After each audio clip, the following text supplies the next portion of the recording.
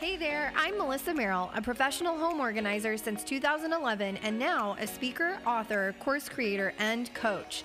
I created Pro Organizer Bootcamp for aspiring home organizers and decluttering experts who need a kick in the pants to take their business to the next level.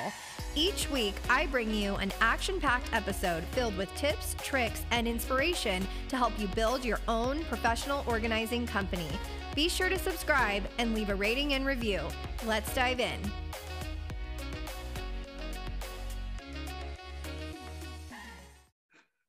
Today I'm chatting with Dr. Julia Raz, owner of Golden West Organizing in the greater Los Angeles area. Julia launched her home organizing business about 2 years ago, and since then she's hired a team and has been featured on tons of media outlets, including CNBC and the Minimalists podcast. I'm super excited to chat with her today about cold pitching, gaining visibility in press, and having tenacity in building a pro organizing company. Welcome to the show, Julia. Thank you so much for having me, Melissa. I'm really excited to be here and to chat with you. Yay! So tell us about yourself, Julia. What called you to get into this crazy field of home organization? I think so many people, this was not what I thought I was going to be doing with my life initially. After being an academic for 12 years, which is something I still do. I still teach college classes. I get asked this all the time. Are you still doing this? Yes, I am. I still love teaching, and I teach a variety of communication related university classes, such as public speaking, interpersonal communication, media related classes. But after years of doing that, the pandemic happened. And then all of a sudden I went from being in the classroom in front of groups of people every day to being at home. I had already taught online for years, so that transition wasn't really hard, but not being around people at all, that was hard for someone like me, because I do identify as a pretty extreme extrovert and I love being in large groups of people. So I had all of this time on my hands and all this time in solitude in this room that I'm talking with you from right now to start thinking about what else I might want to do with my life. I think, like so many people, we reconsidered our life path during the pandemic. And probably a year before the pandemic, I had discovered minimalism and started decluttering my own belongings. I went to an exhibit at the Skirball Museum, which is local here in Los Angeles, which was displaying Sarah Berman's closet. This exhibit originally was at the Met, and then they had it here. It was one of the most powerful things I've ever seen in my life as a display of minimalism. Just beautiful. I was blown away. One of the things, I don't think you can see it, but like a book on this shelf is about that exhibit because it's that meaningful to me. And so then I started reading a lot about minimalism, watching documentaries about it, including The Minimalists, and let go of at least 80% of my personal belongings. So not my family's, but my own stuff. I always had a problem with being really sentimental with my belongings, like everything. Even yesterday, I donated a coffee table and I was sad about it because of all the memories that I had associated with it. And I know the memories aren't gone, but I felt this loss. So I'm not immune to clutter, and especially emotional clutter. So I decluttered my whole house. My friends and family started noticing again. This is pre-pandemic. So then I had continued to simplify my home and talked with some friends who said, I think you're good at this. I'd already kind of offered services for free to them anyway, pre-pandemic. Whenever I go to their house, we could do this. So I decided as my New Year's resolution in January 1, 2021 is the anniversary of my business, because my New Year's resolution was to try this as a business. I wanted to initially do it as a side hustle because I was teaching full time. And so what I did is that I contacted friends, family, and neighbors and asked in the pretty early pandemic who would be willing to let me come to their house to organize for, I think I offered 4 hours for free in exchange for some photos and testimonial. And so I did that for about a month before I got my first paid project. And really the rest is history. It definitely has exploded much more than one project a month. And it's now my full-time job. I do still teach part-time, but I live and breathe organizing at this point. And now this is the next big stage in my life. That is so cool. I love how you made the joke. Yeah, it was my New Year's resolution. Clearly, you stuck to it because here we are almost 2 years later. And that is honestly how most of the folks here in the Pro Organizer Bootcamp community get started, where they think of it, they get the idea, oh my gosh, hey, I'm really good at this. Let's create a side hustle. Maybe you're working full time. You do that friends and family road show, as I like to call it. Put the show on the road and see who wants to join in on your organizing gifts and talents. And then, like you said, the rest is history. That is so cool. How did you come up with your business name and all of your cool branding? Because you know I love a good yellow. Oh, thank you. Yeah, I do love yellow too. You know, gray is my first favorite color. I like neutral tones, but I love yellow. The reason why I went with yellow is that I felt like, especially as someone who aligns myself with minimalism, that a lot of minimalism are neutral tones, white, black, gray. And in researching, and this is a big part of my PhD background coming in, I have researched home organizing more than probably the average person. Not only have I read every book that I possibly could read on this, but I also have done a deep dive into so many other organizing businesses and how they present themselves to the general public. So that's been a big part of how I came up with my yellow, is that I wanted something fun and happy and feel good, like sunshine. I wanted it to look like sunshine because that's how I want people to feel when we're in their home. And I designed the logo myself because and with the yellow, I really wanted it to be a home is where the heart is logo. And I wanted it to be something simple. In terms of my business name, I started my business under another name, and it was called Organizing by Julia. Now, I did not at that time initially have done the amount of research needed, which is something I would always recommend to people. Later on, months later, I find out there's another company called Organize by Julia. I was like, bad choice. And then I also, in all of my deep research, found so many organizers were naming their business with their first name on it. And I felt like this was incredibly limiting as someone who wanted to scale. And also in doing research on trademarking, which my business, Golden West Organizing, is currently in that process. It's going to be at least a year till I get that done. I learned a lot about what kinds of phrases get trademarked too. So my business name now, Golden West Organizing, which I changed in the second year of business, the beginning of the second year of business, is named after my grandfather's business. He had a mobile home called Golden West Homes here in California. And it is not affiliated with Golden West College. There's a street Golden West. There's a lot of other companies called Golden West, but it's named after his company because he was really an inspiration for me as an entrepreneur. He's no longer alive. He died in '92. It's been a long time, but he did not have any background in business at all. He also didn't have any money. He was just figuring it out, and he eventually ran and until for his whole life worked on this mobile home business. So it's named after his company. And also, like I was saying, it doesn't have my name in it anymore, which is better for scaling it because then they're not always like, where's Julia? It's not about that anymore. And also I like the story. I should also mention Golden West, part of where the name comes from is that my mom's maiden name is Golden. It's my middle name also. So my name is Julia Golden Roz. So it's part of my name. It still has my name in it, but not my first name. When I first shared this, which was to my team at the first anniversary party, I was crying a lot because I got so sentimental thinking about how significant this name is to me. That's awesome. Yeah, I love the yellow, the fun, the happy. It feels like sunshine. Totally agree with you on the not putting your name in your business. I've said that on a few different podcast episodes here for our listeners in the past. Also, if you are listening to this and you're maybe just thinking about starting an organizing business, be sure to watch my YouTube video called Watch This Before Naming Your Business, because this is exactly what we talked about, as well as for folks in the US, checking out the USPTO website, the Patent and Trademark Office site, doing a quick test search, and then making sure that you're not stepping on anyone else's toes. Because I have heard this so many different times, Julia, where it's, I made the whole logo and the branding and the whole thing, and then wow, somebody else has the name, right? I wish I had watched that video before I named myself. Like I said, I feel like I did it in the reverse order, where then after finding that out, I also, Organizing by Julia, I was abbreviating it as OBJ, and that is trademarked by a professional athlete, those initials.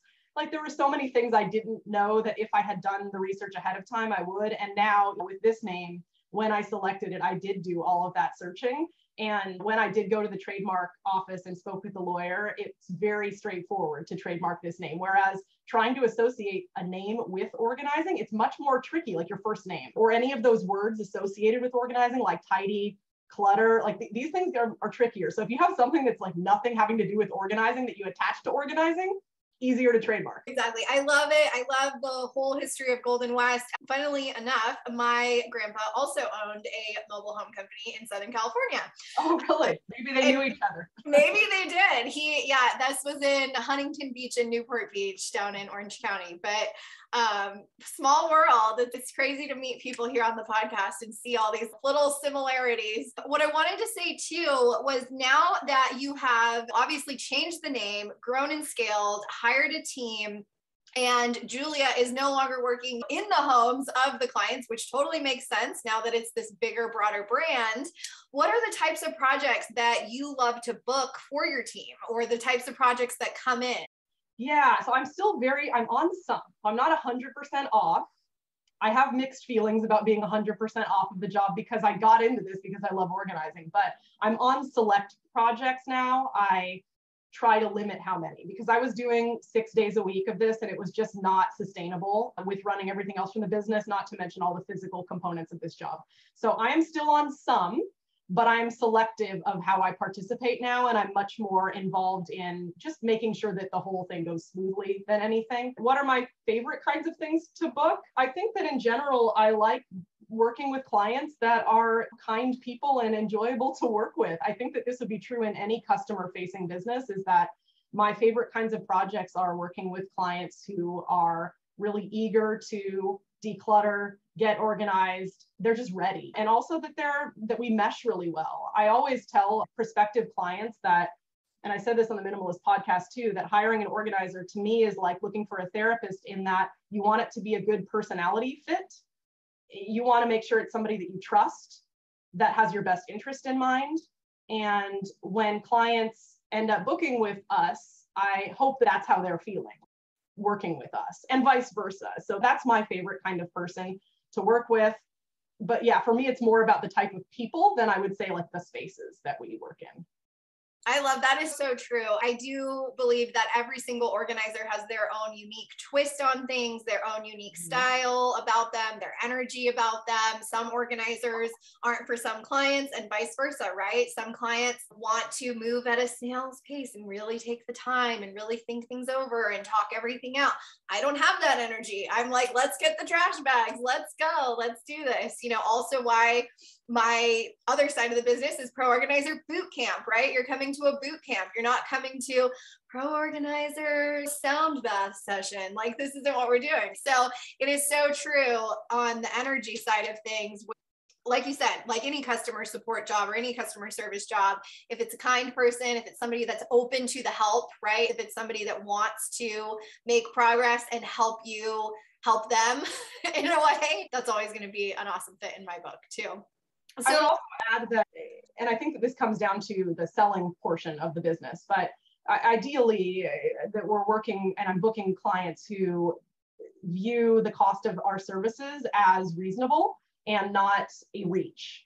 So it's much easier to work with clients that your price point fits with their budget, and that they're not constantly wondering, is it really worth the money? Do I have this money? It's much easier when you know that they're comfortable with the money, because otherwise it can cause some conflicts on the job when, again, like they're like really reaching to try to spend for this, or they're really maybe even putting unrealistic standards on you because of the cost. So ideally, when I'm booking someone, when I go over the finances with them, it's a good fit, and that they're not making a poor choice for themselves. Yeah, so true. I think it's hard when I think of my own self, where I'm like, okay, if I go get my hair done and I'm not doing the box dye thing anymore, then guess what? It better be worth the $300 to go get my hair done instead of doing the $5 box of color at home. Show me the value proposition there. So yeah, I totally see that. I think obviously serving a more luxury clientele, a more upper middle class / upper class clientele, especially in this day and age, important, at least for those in my Pro Organizer Bootcamp community, because I feel like the middle class right now is just not necessarily our client base anymore. I think back in the day, it could have been back in the day when the economy was booming and gas wasn't $7 a gallon, like it is probably where you are right now. But yeah, I think, like you said, not making them have a huge leap and a huge stretch, because it can get into icky territory. I'm glad that you brought up the like luxury space or upper middle class or upper class. I personally don't use any of that terminology in how I phrase my business and brand myself on purpose, because to me, and again, people can disagree with me on this, but personally, I find those words a bit pretentious. And I think there is a way to still serve that population without having to say, yes, I work with celebrities. Yes, I work with rich people, like as explicitly. I think that there are ways that you can still come across as serving those clientele without explicitly using that language. And this is giving some of the strategy of my branding that I'm happy to share, is that I've been told I come across as very down to earth and relatable while I'm still serving those people. I just don't use that language. And I also don't broadcast publicly who I work with a lot of the time too, which is on purpose. I don't know, just sharing a little bit more about getting to those people without having to use the word luxury in how you brand yourself. Yeah. So let's talk about making it happen. I know that you were on the Minimalist podcast, which is obviously huge. How have you been putting yourself out there, cold pitching, really being tenacious in building this business from the ground up? I have no problem with people saying no to me or ignoring me. I'm at a point in my life, and I think I attribute this a lot to my background as an academic, is that for years in my doctoral program, I was told all of the things I was doing wrong for years. I don't think this is an effective way necessarily of coaching someone, is to just negative reinforcement, but I was used to being beaten down for many years and told I wasn't good enough. As much as I don't think that that was effective, it did make me really strong as to who I am today. So I personally am generally unfazed if I get no's. So I'm not afraid to put myself out there. I've been really fortunate that with some of my media exposure, they found me. How did they find me? It's been a variety of places. Sometimes it has to do with how outspoken my clients are on social media about me, especially on Facebook. And so I've had some media outlets find me that way, seeing, oh, look at over the course of this much time, everybody is saying how amazing Julia's business is. And other times I have just emails, because there's no harm in doing that. Now, I don't just send an email like, hi, I'm Julia, I want to be on your show. I give a lot more thought into it than that, because I think that just like when you're selling your services to a potential, to get on a certain type of media outlet, you also need to make sure that the pitch is appropriate for the media source and also unique. And so for me, and I believe this to be true, and I say this for all my public speaking students, that we all have our own unique story and voice to bring to the table. It doesn't matter how many other organizers are out there. There is something unique about each of us that we can say differentiates us. And that's something that I did in how I presented myself on some of these outlets. But like CNBC and Redfin, they found me. So I didn't do anything there. But with the Minimalists, I reached out to them. And one of the, and I got a little bit of feedback from their producer about why they selected me, but not a ton. And I will say that my knowledge of the Minimalists' work, as I had read all of their books, watched their documentaries, followed their podcasts, I was already a big fan and very familiar with it, coupled with my own philosophy for organizing, is why I was a good fit. So it doesn't mean that all organizers would be a good fit for that show. In fact, my shared philosophy on minimalism and not being a product-based business, which is different than some of the big organizing companies, is part of why we were able to see eye to eye on things. So, but I have definitely pitched. What? Sorry. I said, because you're not hawking product. The point is to be more minimalist in your approach. Less stuff. But I've definitely reached out to other big media outlets that have never responded to me, and that's okay. Am I going to give up though? No, I will wait. I'm not going to bother them every month, but 6 months from now, I'll email again.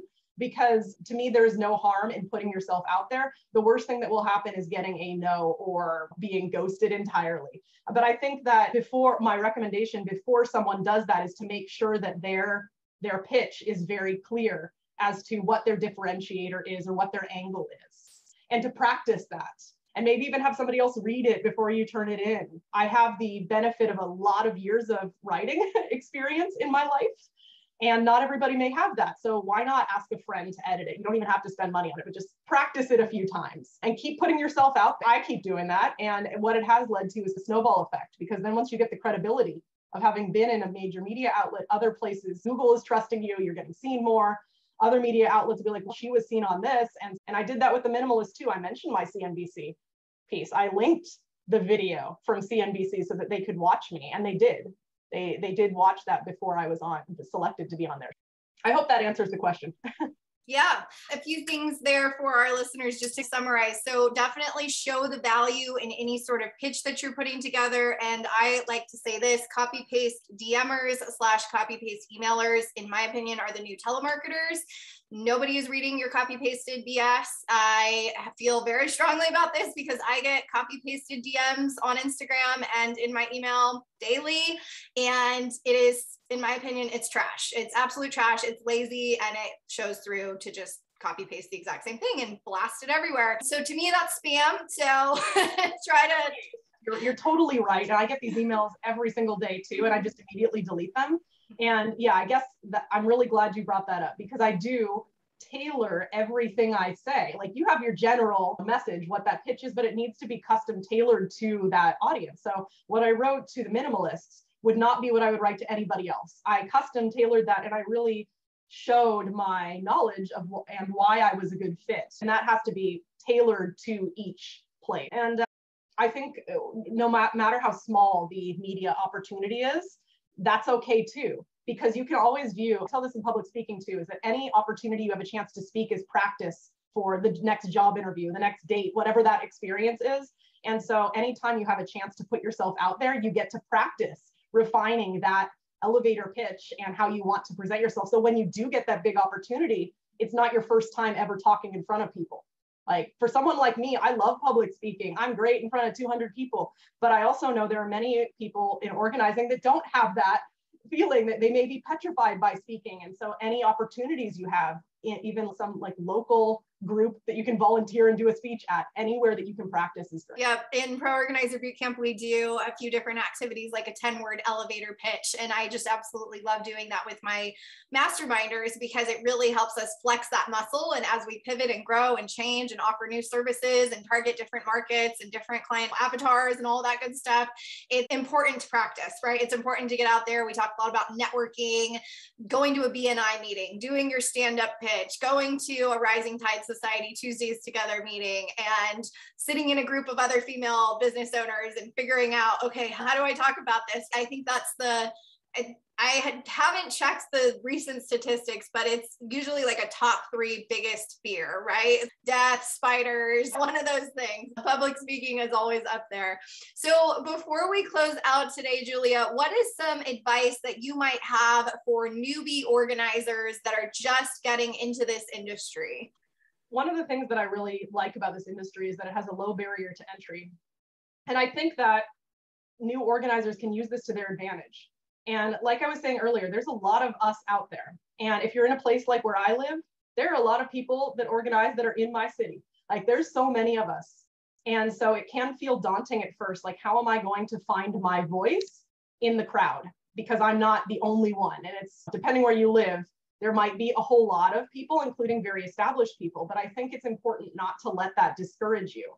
And personally, I like to research as many companies as I can to understand it's not about a competition necessarily, but just to know how other people are marketing themselves, because then it helps you to position yourself in a unique. I also think that having a chance to speak with other organizers who are seasoned, who are nice, is a good tip. There are organizers that may not be the nicest people, although I can't understand how you can be in this industry and not be a nice person. It just doesn't make sense to me. But it's like when you and I first spoke, I knew that I was going to connect with you. Like, we vibe, right? We just do. And so I think if you can find someone else in the industry who is willing to not spend tons of time with you, but even just to go to coffee, you buy them a coffee. I'm really interested in getting into this. Any advice that you can give me? To me, it's always helpful to talk with other people who are doing this and get a sense of not only what's working for them, but what they think are the biggest challenges too. I also think that if you have an opportunity to do some contracting work for other organizers, it will help you refine how you position yourself as a business too. It can be another form of research you do for yourself. You'll get a little bit of money while you do it, but also you can see, oh, they run things this way. Would I want to do that? Maybe there are things that they do that you think are great. And then there are things that you're like, oh, I'm going to do it different than that. And they don't have to know that's why you're doing the contract work for them. But I think that can be a great way to figure out your own spot. And then I think what we were talking about, friends and family, just putting yourself out there at first, taking it on the road, and see what the response is. I also think, and this is just from my experience from hiring team members, is that sometimes people expect the job to be like what they see on TV, like on the Home Edits show, which we always have to think about how reality television is an edited version of not actual reality. But I think not everybody has those kind of critical media skills and might watch that and think, oh, this looks really easy to do all in one day, okay? Not keep thinking about the fact that there's a lot we didn't see. They had a ridiculous number of people. It probably cost over $100,000 to get this thing done. Like, they're not thinking that through. So I think that getting some practice of doing this on the actual job will give you a sense of whether this is something you really want to pursue. And it may not look like TV. It probably won't, actually. And that's, and I think that for new people, not to set those TV images as your barometer of success, because that's not reality, right? Remember, that's entertainment. Other things of advice that I have for new people, let me think right now. I had so much in my mind. I had it like all written down too last night when I was thinking through this conversation. To not get discouraged if things are slow at times. Things sometimes feel slow to me, and I get discouraged. I'm like, am I doing the right thing when it's been like a certain number of days since I've got a call or an email? Don't let it discourage you. It's okay if things slow down, they will pick up again. And also that to never underestimate the power of word of mouth. And that to me, I've not done paid advertising for my business at all. That's not a route I've gone yet. I might at some point. I'm open to it. Word of mouth is so incredible. And it is truly possible to build your business off of word of mouth and not the quantity of Instagram followers you have. Because I'll give an example here. There are a lot of the people that I work with, they have me sign NDAs and I cannot post anything about them, about who they are, no photos, no videos. The world on Instagram doesn't know about them, but they talk to each other. That's ideal when you have these high profile people who, because you kept the confidentiality, you were respectful of their home, their time, everything, they remember that, and then they text or they call their friend who is someone like them. And then you do the same service there. And so I guess this goes hand in hand with TV as not being a version of reality. Same thing with Instagram, is reminding new people that just because you see these pictures on Instagram that they may have been, again, like heavily edited and staged just for Instagram, does not mean that you're doing something lesser just because your pictures are from your iPhone and they're not as frequent. I hope that's enough motivation. I feel like I could motivate new organizers all day long because I'm less than 2 years in, and it's grown in ways that I never could have dreamed of, truly. Yeah. Yep. And it wouldn't have happened had you not set that New Year's resolution January 1st, 2021 and said, hey, let's go out and talk to some friends and family and see what happens. So that is the beauty of making it happen, being tenacious in business, just getting started, taking the leap into that fear, right? And seeing what magic might happen on the other side. Thank you so much for being on the show today, Julia. And for those of you listening, you can learn more about Golden West Organizing by heading to goldenwestorganizing.com and also check them out on Instagram at Golden West Organizing. Thanks again, Julia. It's been a pleasure. Oh, thank you so much for having me. Exciting news! Your free Consultations 101 Masterclass is now available. This training is for established home organizers who have already worked their first few paid jobs, have an online presence in some sort of way, whether that's through a website, social media, or Service Pro marketplaces. And it's for women who know that they're meant to use their natural organizing gifts and talents to run a profitable business as a pro organizer. In this 25-minute session, I'm covering my top 3 processes to convert leads into booked and paid clients. If you're ready to turn your side hustle into a full-time endeavor, or if you want to stop going through that feast and famine cycle of having tons of home organizing clients some weeks and 0 clients for weeks after that, then this is the masterclass for you. Grab your seat at bit.ly/consultations101 masterclass. I'm super excited to share this knowledge with you. Again, just head to bit.ly/consultations101 masterclass to watch now.